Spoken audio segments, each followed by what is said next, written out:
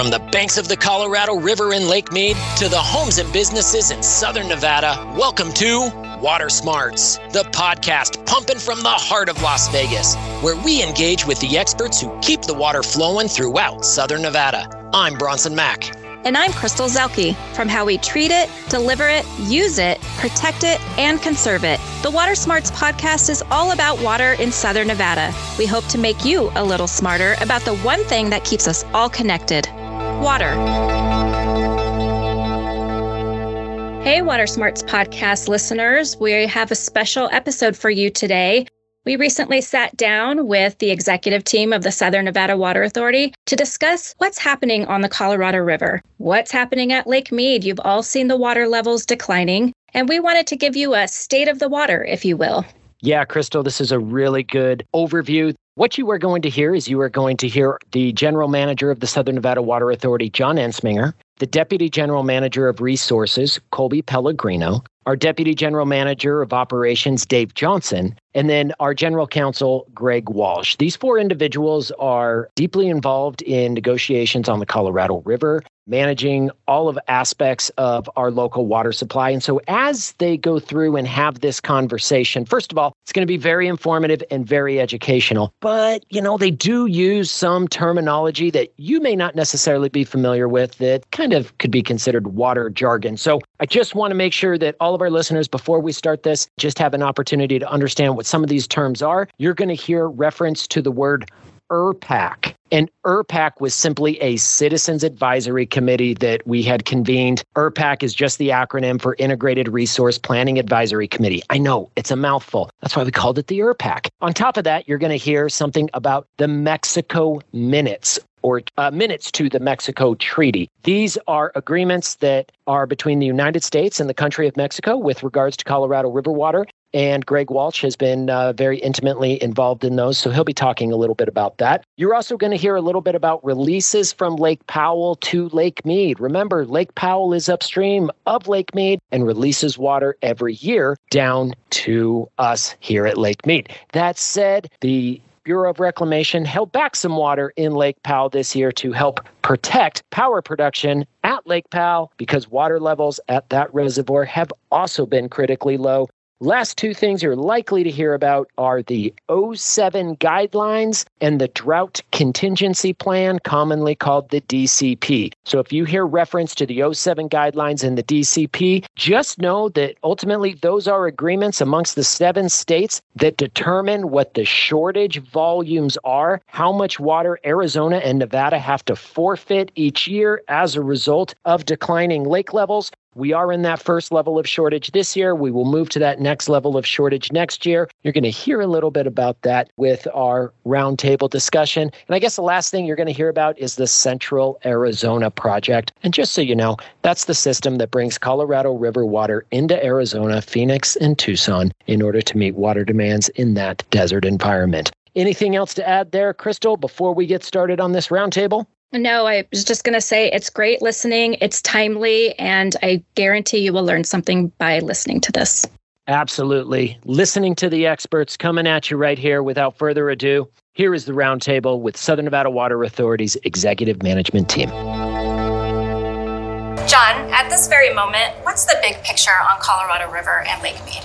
Well, unfortunately, it's pretty bad. We had the first ever federally declared shortage in August. Conditions have continued to decline since then. In March, I told a water conference up in Salt Lake City that the future of the Colorado River is pain, and anyone who tells you differently is selling something. So Colby can give you some of the numbers, but the circumstances are pretty dire right now. We're almost certainly going to be in a Tier 2 shortage next year, resulting in additional water supply reductions to the community. Depending upon what this summer and this summer's water demand shape up like, we could be seeing a Tier 3 shortage as early as 2024 and elevations in Lake Mead nearing 1,000 feet. Based upon the modeling that we've done and the look that we've taken at how we protect Lake Mead levels from continuing to decline, we estimate that we're going to need, as a Colorado River Basin community, to conserve between 2 and 4.5 million acre feet additional on top of the reductions we've already agreed to every single year in order to get through to renegotiating the guidelines in 2026. So you touched on where we were going with the next question, which is the next thing is an expected Tier 2 shortage.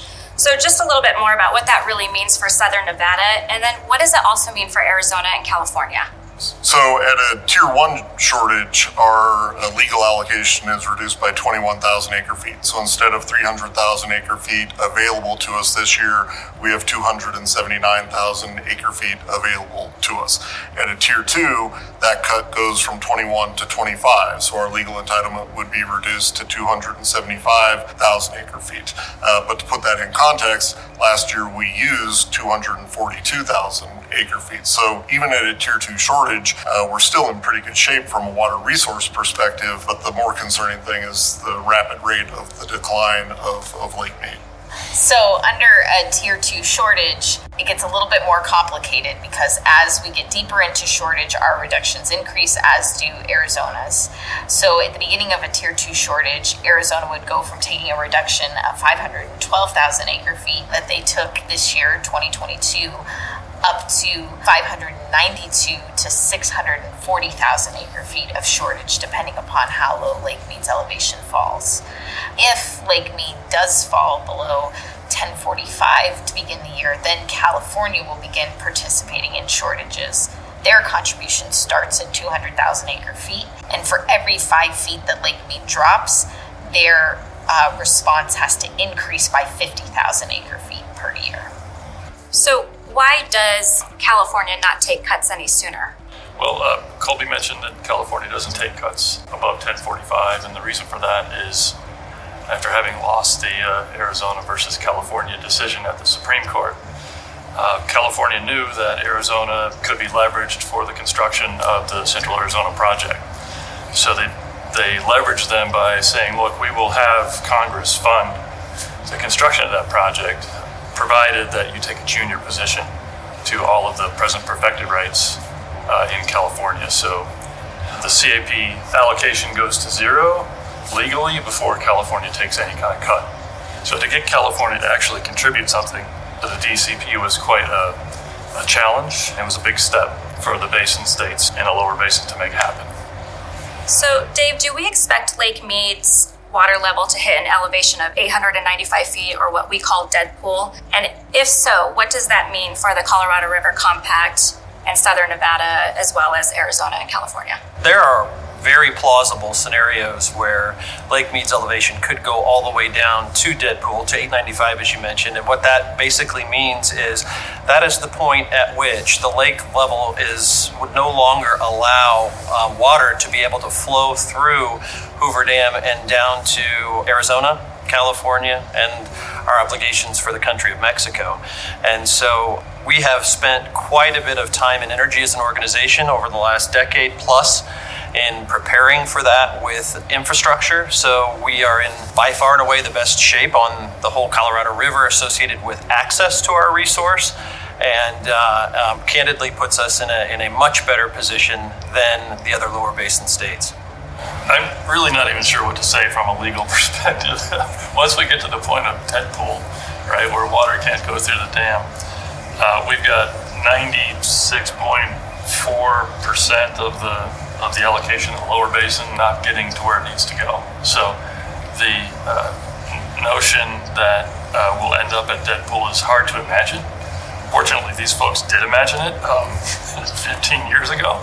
As we approach those kinds of levels, we would fully expect the Secretary of the Interior, maybe even the Secretary of State under the treaty, to take actions unilaterally with respect to those types of levels that would cause at least some amount of water to get through. So those are scenarios that are frankly difficult from a legal perspective to imagine, because of everybody on the river has their special law, right? This is my particular piece of the law of the river, and I think that's the most important piece. It generally goes down a priority system where, it's treaty, it's compact, it's statute. and everybody's got their reason that they should be getting a piece of that water coming through the dam. It's going to be very difficult to manage the system if we get to that kind of level, but it'll have to be done. And as Greg describes, I mean, the way the law of the river evolved over time, because most people point back to the 22 Compact and say that's the law of the river, but just about every decade, a new treaty, a new statute, has been added to it, a new set of agreements. And Greg also alluded to the fact that California, at least vis-a-vis California and Arizona, has a senior priority, but at some point, the law of nature trumps the law of man. So I think that's what, our legal counsel here have been struggling a little bit to even describe, because the nature of this would be so unprecedented as to, what steps the federal government may be required to unilaterally take. Nobody knows exactly how those legalities are going to sort out. But what's important for our community to always focus on is, as Dave discussed, we have far and away the most secure means of delivery of this precious resource of anybody on the river. And as long as we continue to take care of our demand management, which I know we'll talk about here in a little bit, our community is still safe, we're secure, we control our own destiny. Dave, how has the construction of our third intake and low lake level pumping station changed our outlook for us locally? Well, first of all, I'd say that the project was very, very innovative in its thought, in its design, and certainly in its construction. Think about going down 600 feet and then 3 miles underneath Lake Mead out to a submerged intake structure was really an engineering feat, and the people who were involved in that project should and are quite proud of being able to deliver that, along with the low lake level pumping station, which again had its own level of innovative approach, and even the equipment itself had never been utilized in this fashion for this kind of volume and delivery.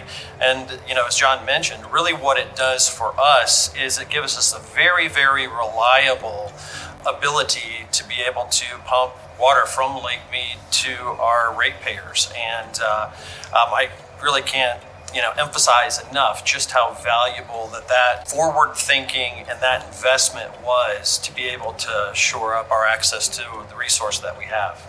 And just a little backstory on that, because we're merging this infrastructure story with the negotiations on the river, right?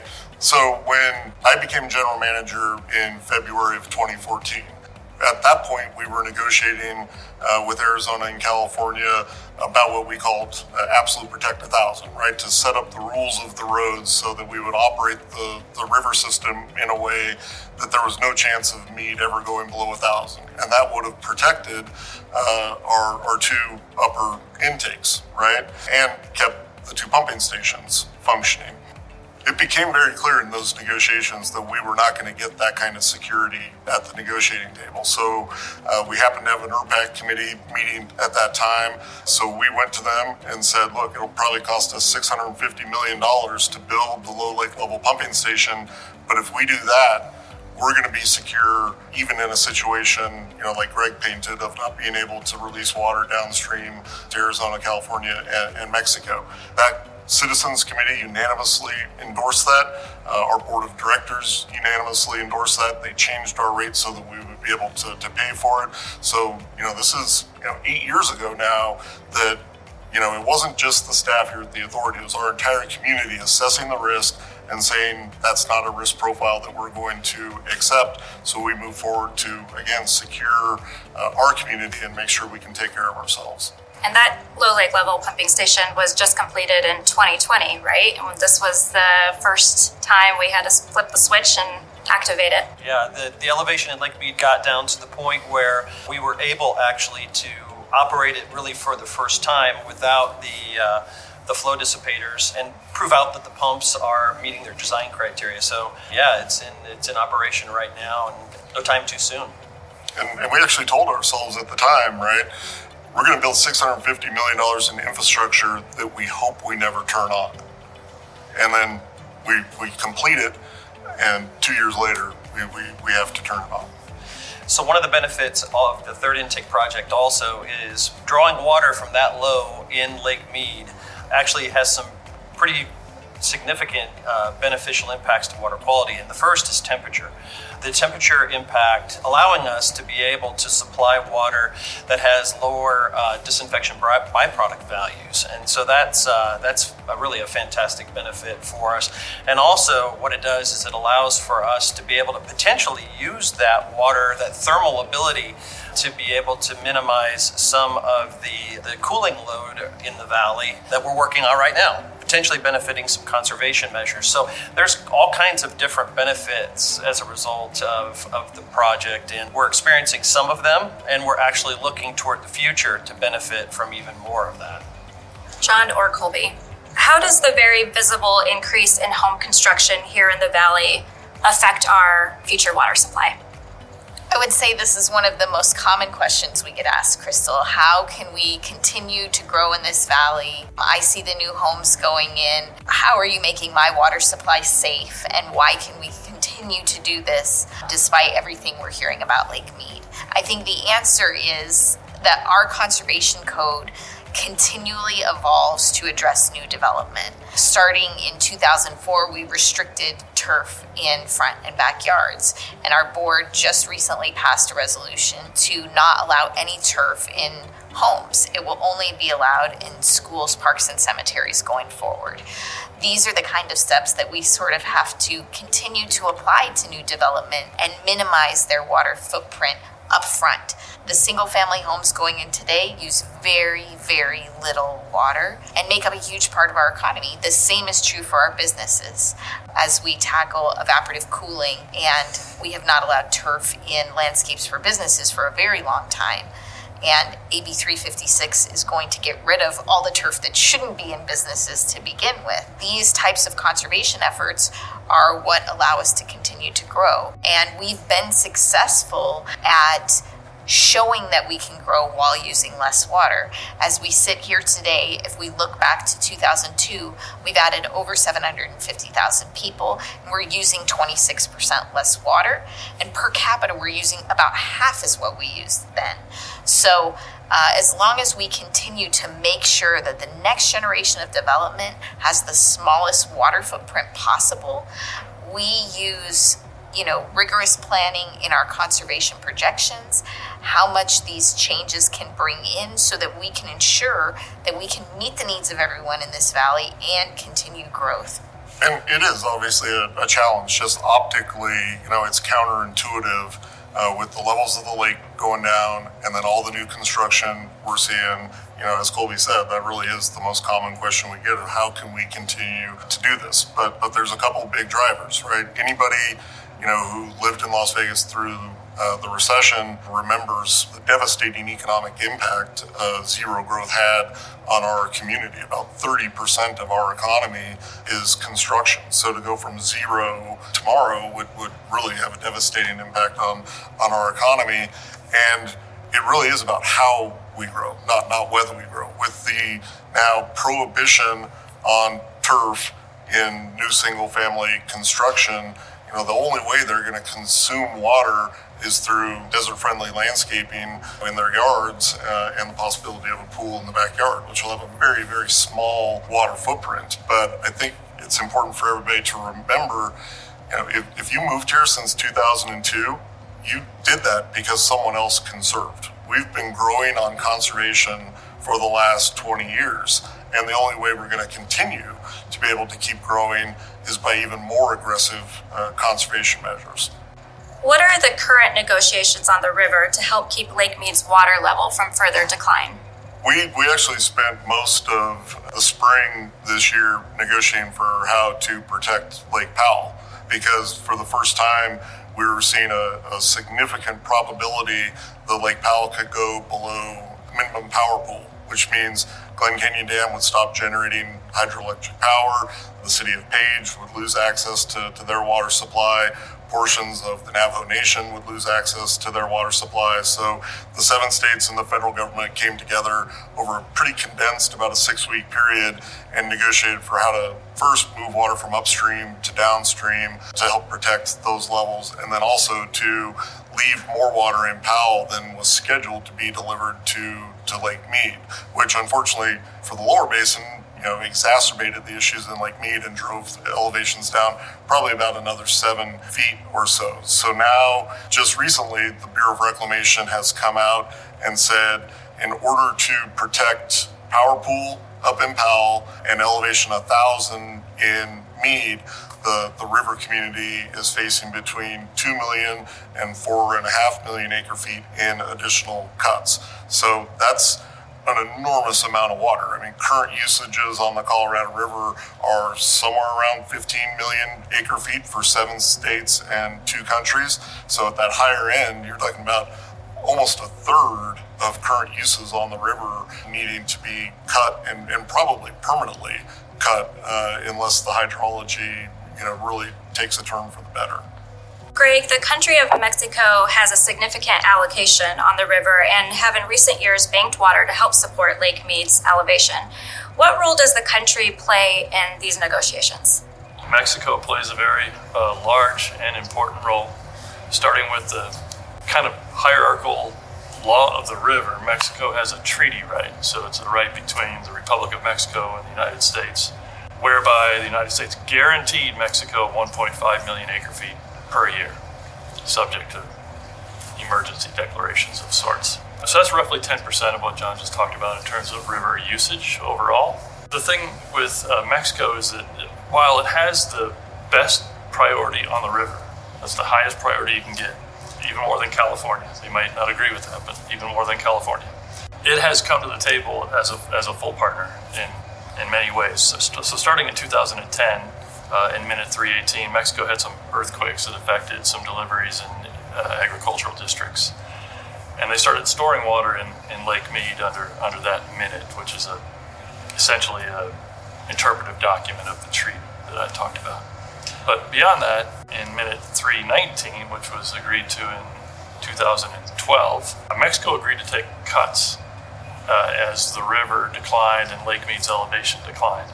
It didn't have to do that, right? Mexico had the best priority on the river, and it could have sat back and said, we're not going to participate. But recognizing the difficulties that the system faced, as early as 2012, it essentially became a full partner in sharing the pain that John talked about. In 2017, we executed minute 323, which is another interpretive document, continued the shortage provisions of Mexico's allocation. But more important than that, Mexico agreed ahead of time that to the extent the United States enters into a drought contingency plan, or the lower basin does, whereby the lower basin takes further cuts or is required to add water to the lake, Mexico would do so too. So it took the first step, even though it was really only required to take the last. So they've been a full partner that way. There's a lot of work to be done in Mexico relative to the politics. It's complicated politically. The rights that Mexico has to water in the Colorado River are federal rights. It needs to get down to the irrigation districts to conserve. So we got to go through a couple different pieces of the federal government in Mexico to make that happen. We're doing that constantly. We're trying to do projects in Mexico that conserve water, that keeps water in Mead. We're part of that. We have partners in the lower basin that are part of that, and the federal government is part of that as well. But that dialogue continues along with the dialogue that John and Colby referred to with the states, because Mexico is going to need to play a major role in coming to terms with the pain that needs to be shared. And the only thing I would add about in terms of our relationship with Mexico is they really have been a tremendous partner. They've been more forward-looking and frankly more aggressive in advocating for steps that need to be taken for a sustainable river for everybody than many of the water users within the United States. And a lot of the agreements that Greg talked about, and he and I were both involved in negotiating a lot of those, they're some of the best new steps to protect this river that we've taken over the last couple of decades. I have a copy of Minute 319 in my office that's been translated into Russian because these trans-boundary negotiations and mutual protections for two countries are being used as models in other parts of the world for how trans-boundary water issues can be resolved. Agriculture uses the lion's share of the Colorado River, upwards of 70% of the water used. How can the agricultural sector help in the situation we're now facing on the river? So in any given year, agriculture uses between 70 and 80% of the river's water. When we look at the math for the quantities of water that need to be saved, this 2 million to 4.5 million acre feet. There's not 2 million acre feet of municipal use within the lower basin, and probably just above that if you look basin-wide. So to think that the solution can just be solved by cities is wrong. We just don't have enough water within the cities in order to do it. So agriculture has to step up to the table. There's obviously different ways that are palatable in different communities. The most common approach is fallowing, and we saw a lot of that when we tested the system conservation pilot program. People just said, pay me not to farm. As we get into higher value crops and things that don't get tilled over every single year, like citrus trees, those aren't options. And what we really have to look on for those areas is on-farm efficiencies and other ways to reduce the consumptive use of water through some form of conservation, through changing crop types. There's a lot of different ways, and I think we're fortunate right now that the federal government has a lot of money to put towards these types of projects, but agriculture is certainly going to have to come to the table and play a role, and hopefully will continue to do that in voluntary way where they're telling us what the best things are for their individual communities to adapt. And even within the sector, it's not all agriculture. A lot of it's grass. And the same is true of the cities, right? The number one consumptive use of Colorado River water in cities is turf. Number one consumptive use of water in the upper basin is pasture grass, and the number one consumptive use in the lower basin is alfalfa. 80% of the water that goes to ag, 80% of that 80% is for forage crops like pasture grass, like alfalfa, like Sudan grass. One irrigation district in California used enough water to grow alfalfa last year that alone lowered Lake Mead levels by about 20 feet. So again, as Colby said, you can't balance this on municipal users. The ag sector, one way or another, is going to have to reduce the amount of water they're using. The SNWA recently adopted a new conservation goal of 86 gallons per capita per day, which is a decrease from 110 GPCD. What are some of the restrictions and strategies being implemented to get us there? And when do we need to achieve this goal? Well, I'll start off. The goal is meant to be achieved by 2035, and we've talked about some of the stuff already, restricting new turf in terms of only allowing it to go into parks, schools, cemeteries, prohibiting new pool sizes above 600 square feet. I'll let Dave talk about evaporative cooling, and maybe Colby can talk a little bit about AB 356, but we actually have in our resource plan now a bar chart that shows, each category quantifies, how much we expect that to save in terms of gallons per capita per day, and marches us down, not from the 112 number, but from 123, because we expect water usage in the valley to actually go up by about 11 gallons if we do nothing, simply because of warmer temperatures locally and an aging system. If we don't continually take care of the stuff we already have, our engineers and some of our other folks may not think of pipe replacement as conservation, but if you allow your system to age and have leaky pipes, that's water we can't afford to lose either. So Dave, you want to start with evaporative cooling? Yeah. So what we've determined is, as John mentioned, our first largest consumptive use of water is certainly associated with turf and grass. And we've had programs in place for quite a while, and the community's done a fantastic job in responding to our Water Smart Landscapes program. But the second we have found largest consumptive use is in evaporative cooling. Evaporative cooling are cooling towers or swamp coolers that are used, and they use the evaporative effect from that device to be able to cool buildings and casino properties, etc. That technology has been used pervasively since the valley was founded because water was cheap, energy was more expensive, and water was certainly more available than it is today. And so what we're doing is we're working with businesses and trying to partner to, first of all, educate, help them understand what their evaporative footprint might look like, and then be able to also suggest ways that we can partner to be able to make their systems operate more efficiently. So really the approaches that we're looking at is we need to stop putting these technologies in for future development. And that's something that's been addressed by our board and that we're working on getting stakeholder input right now on that very topic. But there's a lot of things that can be done. Right now we have systems that are being drained to the outfall as opposed to back into the sanitary sewer. There are ways that these systems are being operated to be able to minimize energy cost, but that uses more water. And we just need to be partnering and working together as a community with business owners, property managers, to be able to understand what that impact is and minimize that impact. So our conservation approach is really no stone left unturned at this point. We're really looking to make sure that every use in the community that has room to conserve is playing a part in this next step of reaching our water conservation goal. One of the biggest steps we've taken thus far with the legislature was the adoption of AB 356, which requires the removal of turf, non-functional turf, from everywhere except single-family homes. So non-functional turf is the things in medians or traffic circles or the tiny strips along the sidewalk where nobody's recreating on it. It's just really there for aesthetic purposes.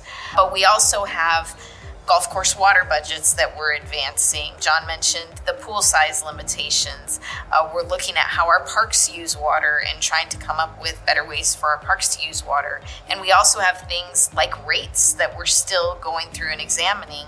We know that there are some equity issues in the way our rate structure is made that lead to people using more water or not valuing their water. So we are looking at every single aspect of our water use, right down to the way that we manage our infrastructure to ensure that everywhere we can save water, we're working on it.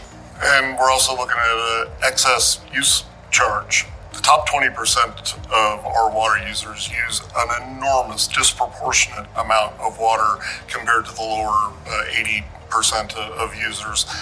And frankly, we think the time has come for them to pay for that. So we're planning on taking something to our board. It'll be based seasonally. Everybody will get, the same budget depending on what season of the year we're in. And then over that budget, you're going to pay more for the luxury of using that additional water. So the SNWA has taken a more aggressive approach to reach this new goal. What happens if we don't get to 86 GPCD? Well, I think that's why we do a resource plan every single year, right? Every year we do a resource plan so that we always have a 5-decade outlook of what that looks like. And if we fall behind in conservation, then it's going to be our job to tell not just the SNWA board, but all of the member agencies that we're not going to be able to sustain the building that we talked about earlier for as long as we're projecting out, right? Right now we're saying if we can get to 86 gallons per capita per day by 2035, we think we have a stable water resource picture, through 2072, right? If next year, we're off track and we start dialing that number back and saying, okay, maybe we're only good to the 2060s, maybe we're only good to the 2050s, but we have to be, sort of that canary in the coal mine of telling the community we're falling behind and now we have 2 decades of growth left instead of 5.